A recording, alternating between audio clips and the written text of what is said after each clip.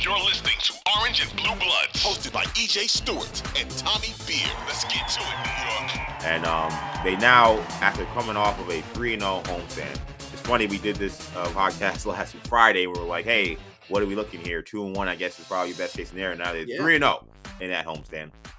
Now they blowouts. Yes. Yes, dominant performances in all three of them. They now head to South Beach to take on the Miami Heat in a crucial matchup for playoff implications. The Knicks are currently the 5th seed in the East. They sit 3.5 games ahead of the Heat, who are in 7th. This is one of the 3 matchups remaining left with the Miami Heat. They have 2 of them in South Beach. That one of them will, of course, be on Friday, and they have another one later on in the season. So big game for the Knicks in terms of the standings. The Heat are coming off a loss to the Sixers at home on Wednesday. The last time these two teams played, the Knicks beat the Heat 106-104 in Madison Square Garden. That was actually probably the last great game from RJ Barry. I think he had 31 in that game or 30. So and that was a game without Jalen Brunson, I believe. So that was a big win for the Knicks at that time, as Knicks and Heat were jockeying at that time, I think, for the 6th seed. Now things have changed greatly at this point in the season. So at this point in time, is the way the Knicks are playing. And I know, this is saying barring a kind of crazy collapse that happens down the stretch. Do you feel like the Knicks can get a win here and put them up 4.5 in the standings? Do you feel like that would kind of really put the Heat in the rearview mirror moving forward this season? Yeah, I mean, one thing we got to keep in mind, this 7-game win streak is the second longest win streak the Knicks have had this season. They won 8 in a row back in December. Then they lost 5 in a row. That being said, I don't anticipate that being the case because this team is just far more well-rounded. The strength of schedule that the teams the Knicks have beat are better than the Knicks beat up on during that 8-game winning streak. This certainly feels a lot more sustainable. But that being said, the Knicks don't have the history, don't have the pedigree to look past any team. So that's why these games against the Heat are important because, again, Knicks fans are going to keep their eye on that 4 seed, but they also should look in the rearview mirror that you obviously want to avoid that 7 seed. As we've talked about all year long, you want to avoid the play-in. And it looks like the Nets are obviously trending in the wrong direction. Knicks should be able to build a cushion, but they're 3.5 up on Miami right now. And you're right. If they can get 4.5 up by beating them Friday night, and they should. I mean, listen, this Heat team, Kyle Lowry did not play. They got blown out by the Sixers on Wednesday night. Kyle Lowry didn't play again due to that, that knee soreness that he's been dealing with. Bam Adebayo is really the only player producing on a consistent level. Jimmy Butler was, 16, 3 and 3. He's going to play well, but, certainly not, at this stage of his career, probably not capable of dominating for long stretches. Gabe Vincent starting at point guard. Tyler Hero was 4 of 15 from the floor. Kevin Love is starting and playing 25 minutes a night for Miami. A guy that couldn't even was out of the rotation because he was a liability defensively for Cleveland for the last month. They don't have a ton coming off the bench. Caleb Martin obviously is a talented player, and Max Strus as well, but Cody Zeller, Duncan Robinson is kind of trying to get back in the rotation. In terms of talent, from top to bottom, not only, Brunson and Randall at top, but again, the thing we've talked about, previously on this pod and previous pods is that 3rd through 9 player in the rotation, the Hart, the IQ, the Hartenstein, the Mitch Rob, and then Jalen Brunson kind of being the wild card. That's where the Knicks kind of can differentiate themselves on a night in, night out basis. And that's where they should be able to take advantage of a humbled and hurting Miami Heat team. Yeah, I mean, I think if they win this game, the Heat are cooked in terms of trying to catch the Knicks. Now Brooklyn is still in the picture. Now they'd have to really turn around how they're playing. But they're close enough in the standings where you can't dismiss Brooklyn. But if they get a 4.5 against the Heat, that's a lot. And then the Heat would then have to sweep the Knicks in the last 2 games. And the way Knicks are playing, do I think the Heat can beat the Knicks 3 straight times, essentially? That would surprise me. Right. That's the only thing to mention as far as those 2 teams head to head is even if the Knicks win Friday and have a huge 4.5 game lead with 16 or so games, that he do play them twice. So theoretically, Knicks stumble and he would obviously have to win those 2 games. It's not inconceivable that they would make the run, but certainly the Knicks would have a huge, seemingly insurmountable lead if they take care of business Friday night. Yeah. And I think when you look at the standings, because the Nets are, a entirely different team than they were 2 weeks ago, the Heat are the team you look at and say, okay, we know their pedigree. We know the caliber players they have. They're the team you kind of worry about. Say, okay, maybe they'll catch them. They can get hot. The Heat, they've shown in history that they can go on a 9 out of 10 game stretch or win 12 out of 13. So that's the team that you worry about. But 4.5 with the way this Heat team is playing, they're an older team. They're a little bit beat up. I just think that would be too much to overcome. So this is a big opportunity for the Knicks. You mentioned Kyle Lowry. When he's played, he's been ineffective, and now he's even not playing. So maybe that's a addition by subtraction. I'm not sure. They started Gabe Vincent the last game. He went 0 for 7 from 3. So I'm not sure how much of an upgrade that's going to be. So the Heat are in a little bit of trouble. And, there's the rumblings about, how happy is Jimmy Butler with the situation right now. We know Bam Adebayo. I think he's one of the most underrated players in the NBA. I mean, that last game against the Knicks, I mean, he looked like a superstar in that game. He was phenomenal. And he's a great player, great two-way player. It just doesn't feel like they have a lot around him. And they, like you mentioned, the bench, they do not have a lot coming off the bench. So it almost feels like the Heat at this point are kind of playing out the string. And then they'll just kind of see what happens when they get to the postseason, whether it's a play-in matchup or they find a way to get to that 6th spot and catch the Nets. But I don't know. I think that the Knicks, this is a game you said, there's 7 in a row. So at a certain point, they're not going to win, 30 in a row, whatever games left. So the Knicks are going to lose at some point. So if they lost, I mean, it's going to happen at some point. But it feels like on paper, the Knicks should beat this team. It feels like they should beat this team. They're deeper, they're younger, they're fresher. And I would argue if they don't got the best player on the floor, they got 2 of the 3 best players on the floor in Randle and Brunson. Yeah, I mean, listen, as I mentioned, the Heat started Kevin Love at power forward last night. I mean, Jesus. You can't ask Kevin Love to guard Julius Randle. I mean, that's an embarrassment. They'll probably put Caleb Martin. I guess he's on Mitch, right? I guess he'll start on Mitch, but I mean, put Bam on Randle. You thinking? Yeah. It's a possibility. I don't know if you want Bam, guarding. I could see Randle putting up 10 3-pointers if just right. drawing Bam, way outside the floor. That's a great matchup defensively for Mitch, though, who's been playing at a really high level. He'll get he'll have a tough test against Bam Adebayo. And the other at point guard. So you got Jalen Brunson against Gabe Vincent is a mismatch as well. And then you got the bench unit with Hart and IQ, as we mentioned. So yeah, on paper, Knicks have there's a big talent discrepancy, and the things you hate about Tibbs leaving Brunson and Randle in the game up 40 points with 3 minutes left until last night. The good comes with that bad comes with the good. He keeps this team hungry. They don't take a second off. So they're not going to overlook any opponent. I thought Wednesday night might have been a trap game, coming off a huge win over the Celtics. The Nets are going to get up for the game. How do teams deal with success? And the Knicks more than showed up. Jocelyn talked about that, getting off to a strong start, and it was the Knicks led by Randle and Brunson who really just buried the Brooklyn right out of the gate. Yeah, Knicks are starting to show the signs of being a mature team. Like, I know they have a lot of young players, but it feels like, like you said, pretty much since the turn of the calendar year, these like absolute stinkers, like they haven't had a lot of them. Like they may have a bad quarter, they may have a bad half, like they had against the Washington game. It was really a bad quarter. They may have a bad quarter, maybe they'll have a bad half, but it's rare that they'll just not show up for an entire game. And I do think that, I've given Tibbs a lot of crap on this podcast, and I will give him crap when I think that he deserves it. But he is doing a tremendous job keeping this team prepared, keeping this team focused. And he just seems to have the right temperature of the squad, something that I don't think he had last season, but he definitely has right now.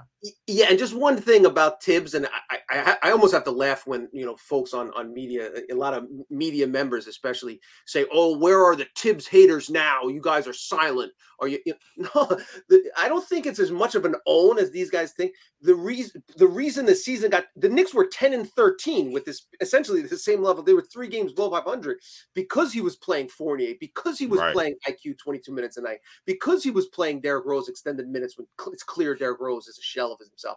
What did he do? He did what the Tibbs haters wanted him to do: play IQ a ton more minutes, give McBride have him replace the rotation that the minutes Fournier was getting to improve the team defensively. What do you know? Quinn Grimes, and Quinn Grimes, give him a ton more minutes. What do you know? The Knicks turn it around, and again, Tibbs deserves credit. Where credit is due. But the beauty of claiming that Tibbs haters are blind is okay. So if Tibbs gets credit for their record this year, does he get blamed? Is he the one to blame for essentially, for them having a terrible season last year? So I keep that in mind when you see folks say, listen, and I've said from the start, the NBA is about talent. You can't, you don't want to put too much emphasis on coaching. That changes a little bit in the postseason when you have to make adjustments. Tibbs was badly out-coached in the Atlanta series. He'll get a chance at redemption this year. We'll see how it goes. But again, and we've been sincere since day one. We've knocked Tibbs when he deserves it, and you give him credit when he deserves it. You knock Randall when he's playing poorly and quitting on his team and showing zero effort defensively. Then you credit him when he fights through screens and does the little extra things here and there and passes the ball at it and stops doing the turnaround in the middle lane where he gets stripped and turns the ball over. We do this weird thing where we give players credit and coaches credit when they deserve it. So if you enter it without a significant bias, and looking and coming to an endpoint and then finding reasons for it, if you just you make your analysis and comment on the games after they happen, you leave yourself a lot of opportunity to again be fair, and that includes knocking guys when they don't play well, as we've done with Barrett, and crediting guys like Brunson when they turn around an entire franchise. Yeah, and the Tibbs stuff is funny when people are like, where are the Tibbs haters? Like you said, Tibbs made adjustments that I could have made if I was in the bench. In fact, there are adjustments I kept asking for when I was talking on the podcast or talking on radio in New York City, that these are the things they need to do to change the program, change the team around, and lo and behold, that happens. Okay, credit for doing that, but that doesn't negate what we were saying before was true. And what I always find funny, because you always mention like how like every time the Knicks go on some winning streak, that article of where the Tibbs haters is never late. It's always coming. Never. But you know what article never gets written? Where's the love for Leon Rose? Yep. Like every time there's a win streak that happens, it's always, it's Tibbs. You got to give Tibbs all the credit. Where the people, but those same media members who want to give Leon Rose crap for not talking to them, for being basically on the back of a milk carton because you can't find them, they will hammer him. They will make every single move he makes or move he doesn't make and talk about how he's failing the team. But then when they start winning, it's Tibbs. It's got to be Tibbs. It's not Leon Rose. It's not Leon Rose, the guy who brought in Jalen Brunson, the guy who traded for Josh Hart and led this 7-0 stretch to Josh Hart joining the team. It can't be that. It's got to be all Tibbs. Perfect point is the Josh Hart. It's not even Leon Rose got the guy. Tibbs got his guy in Josh Hart. So he gets credit for it. Tibbs got his guy in Jalen Brunson, as if he's the one on the work on the phones and trying to figure out the cap and figure out how to get a trade done. It's just, I've unfortunately seen Tibbs run an NBA team. It didn't go very well. Exactly. I saw him run the Minnesota Timberwolves. Into the ground. So it sounds like every time when we talk about the guys Tibbs wants, it sounds like the front office most of the time ignores them. They're like, yeah, okay, whatever. The only guy they gave him was Derrick Rose. All these other guys he's been asked for. He wanted Reggie Bullock back. They were like, "Get out of here, old man." Yep. When Alex Burks back. Yeah, when Alex Burks back, get out of here, man. So exactly, it's we give credit where credit is due. Tibbs is doing a very good job. He has his strengths. I think you're seeing his strengths accentuated with this squad. Definitely. The weaknesses that he has, I think, could show up in the postseason with adjustments that have to be made quickly. He's made adjustments much quicker this season than he has in the past, and that's why the Knicks have this record. Let's hope that he makes those same adjustments when it's playoff time. Last thing on the Heat real quick. I love the Miami Heat matchup. For a lot of older fans, like they think about the Knicks-Bulls rivalry, Knicks-Pacers rivalry, and to some degree, I got a little bit of Knicks-Pacers rivalry in the late 2000s. But like the Heat rivalry is like the rivalry for me. Like whenever I think of teams I hate in the NBA as a Knicks fan, the Miami Heat always go right up to the top of the list because of those matchups in 97, 98, 99, and 2000. Incredible that they played that many times in a row with the Pat Riley going from New York and then going to Miami kind of in the wind of the night to run that organization. Any favorite moments in the Miami Heat Knicks rivalry? Yeah, for me, it's an easy one. It's Allen Houston's shot. In 99 Game 5. The backstory for me was I was a sophomore in college, I think that year. And I went to Holy Cross up in Massachusetts, and at the end of the year, a bunch of students would get together and rent out a couple hotel rooms or whatever apartments down on the Cape, on the Atlantic Ocean side of Massachusetts. I didn't go. I missed like the first couple days of that because I wanted to make sure that I was at home watching that, and I still was on the fence, like, should I go? And anyway, long story short, Knicks playing the Heat that day, Game 5. Allen Houston hits that shot. I'm in my basement with my cousin. And we go crazy, and I go, yo, let's leave right now. We get in the car, drive out to the Cape, amped up, and watch the Hawk series. I ended up getting thrown out of the hotel because I was running around like the parking lot after a Camby dunk against Atlanta. In Game 2, and the owner of the hotel throws me out. My friends still joke with me about this. He throws me out of that. He says, "Yo, you can't stay here. You got to go." And I just looked at the guy. I go, "Must be a Hawks fan." So that's my little story from that run in '99, and that's why that moment. And Patrick, people forget how Patrick playing with the heart of a warrior on a bum Achilles. Absolutely. That series always was, I think, kind of his last great moments as a Knick. Yeah, Ewing was an absolute warrior in that series. It's funny, I was looking back at that play. A play, by the way, the shot from Houston is hanging up in my apartment. It's one of the few sports pictures I have hanging up in my apartment. It's Houston. It's a beautiful shot from behind the baseline of him shooting and seeing the Heat crowds kind of like, oh no. It's definitely one of my favorite moments as a sports fan. I mean, I remember being a kid in Queens, and it's funny. My dad's a huge Knicks fan, but he wasn't home. I think he was working. So I like, and this is like, maybe I don't know if my dad had a cell phone at this point, or if he did, it was not something he would use to like call and talk about, hey, the Knicks won. But like, I remember like Houston hitting that shot, and it's just like my mom and my brothers, and like I'm just running around the apartment going crazy. The Knicks are gonna win this series. I just remember being like, I cannot wait to tell my dad what I just saw, because I know my dad, he might have been listening on the radio, but he might not have seen it. So I'm like, he's not gonna believe how the Knicks won this game. So like thinking about that and thinking about like that moment. Always high on the list when it comes to sports memories. I also, you can't also forget about Jeff and Gundy hanging on the leg of Alonzo Mourning as him and LJ are just throwing haymakers at each other. I mean, that was a different time in the NBA. It's crazy to think of how things are now and think of how things were in that series. I mean, there were fights breaking out. It seemed like every game. It was crazy. Two really quick things on the Houston shot. 1.8 seconds left when the Knicks inbounded. One of the great what ifs. If they had a replay, I think that ball goes off Sprewell's foot, by the way. Oh, yeah. The play right before, like if you slow it down, then they would have, that shot, obviously, they don't even get the chance to inbound. I think Marley fouled Houston on the shot, hit him on the top of the head. But the other thing is 0.8 seconds left after the shot drops. Van Gundy screaming at the official for allowing Terry Porter to get a shot off. He took a dribble and then launched one from like 35 feet. Didn't go in, obviously, but I actually had an opportunity to talk to Van Gundy last year, and I asked him, like, why were you screaming at the official? He said, because Terry Porter should not have. Again, remember, they didn't have replay at that point either. So if that shot goes in, the ref had his arms up, and it bent off the, then it would have counted. They couldn't have overturned it with replay. So I said, right. you just won the first 8 seed, to beat a 1 seed, and you're screaming at the official. He goes, yeah, because we almost lost on some BS, So that was a great series, a great moment in Knicks history.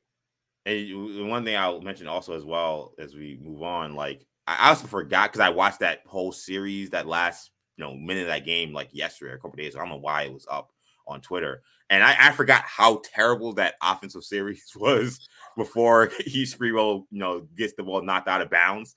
Like they had nothing cooking. I don't know what Jeff was doing on that draw up to start, because there was nothing happening, and they got lucky that they got that side out of bounds. And not just that series, not just that quarter, those games, those Pacers games. For anyone that complains, oh, the NBA, there's too many 3-pointers, it's boring. Go watch. Treat yourself to like one of those 7-game series against the Pacers, or those knockdown drag out fights when they would dump the ball into Ewing. And I love Patrick, yada yada yada. But and then one guy would stand on one side of the floor, the other 4 guys would watch. Just watch that, and then compare that contrast it with the movement and effort and energy to play with that. Yeah, Knicks got very lucky in that one, but we're happy that they are. Knicks Heat, big game Friday, always a fun one when Knicks and Heat match up.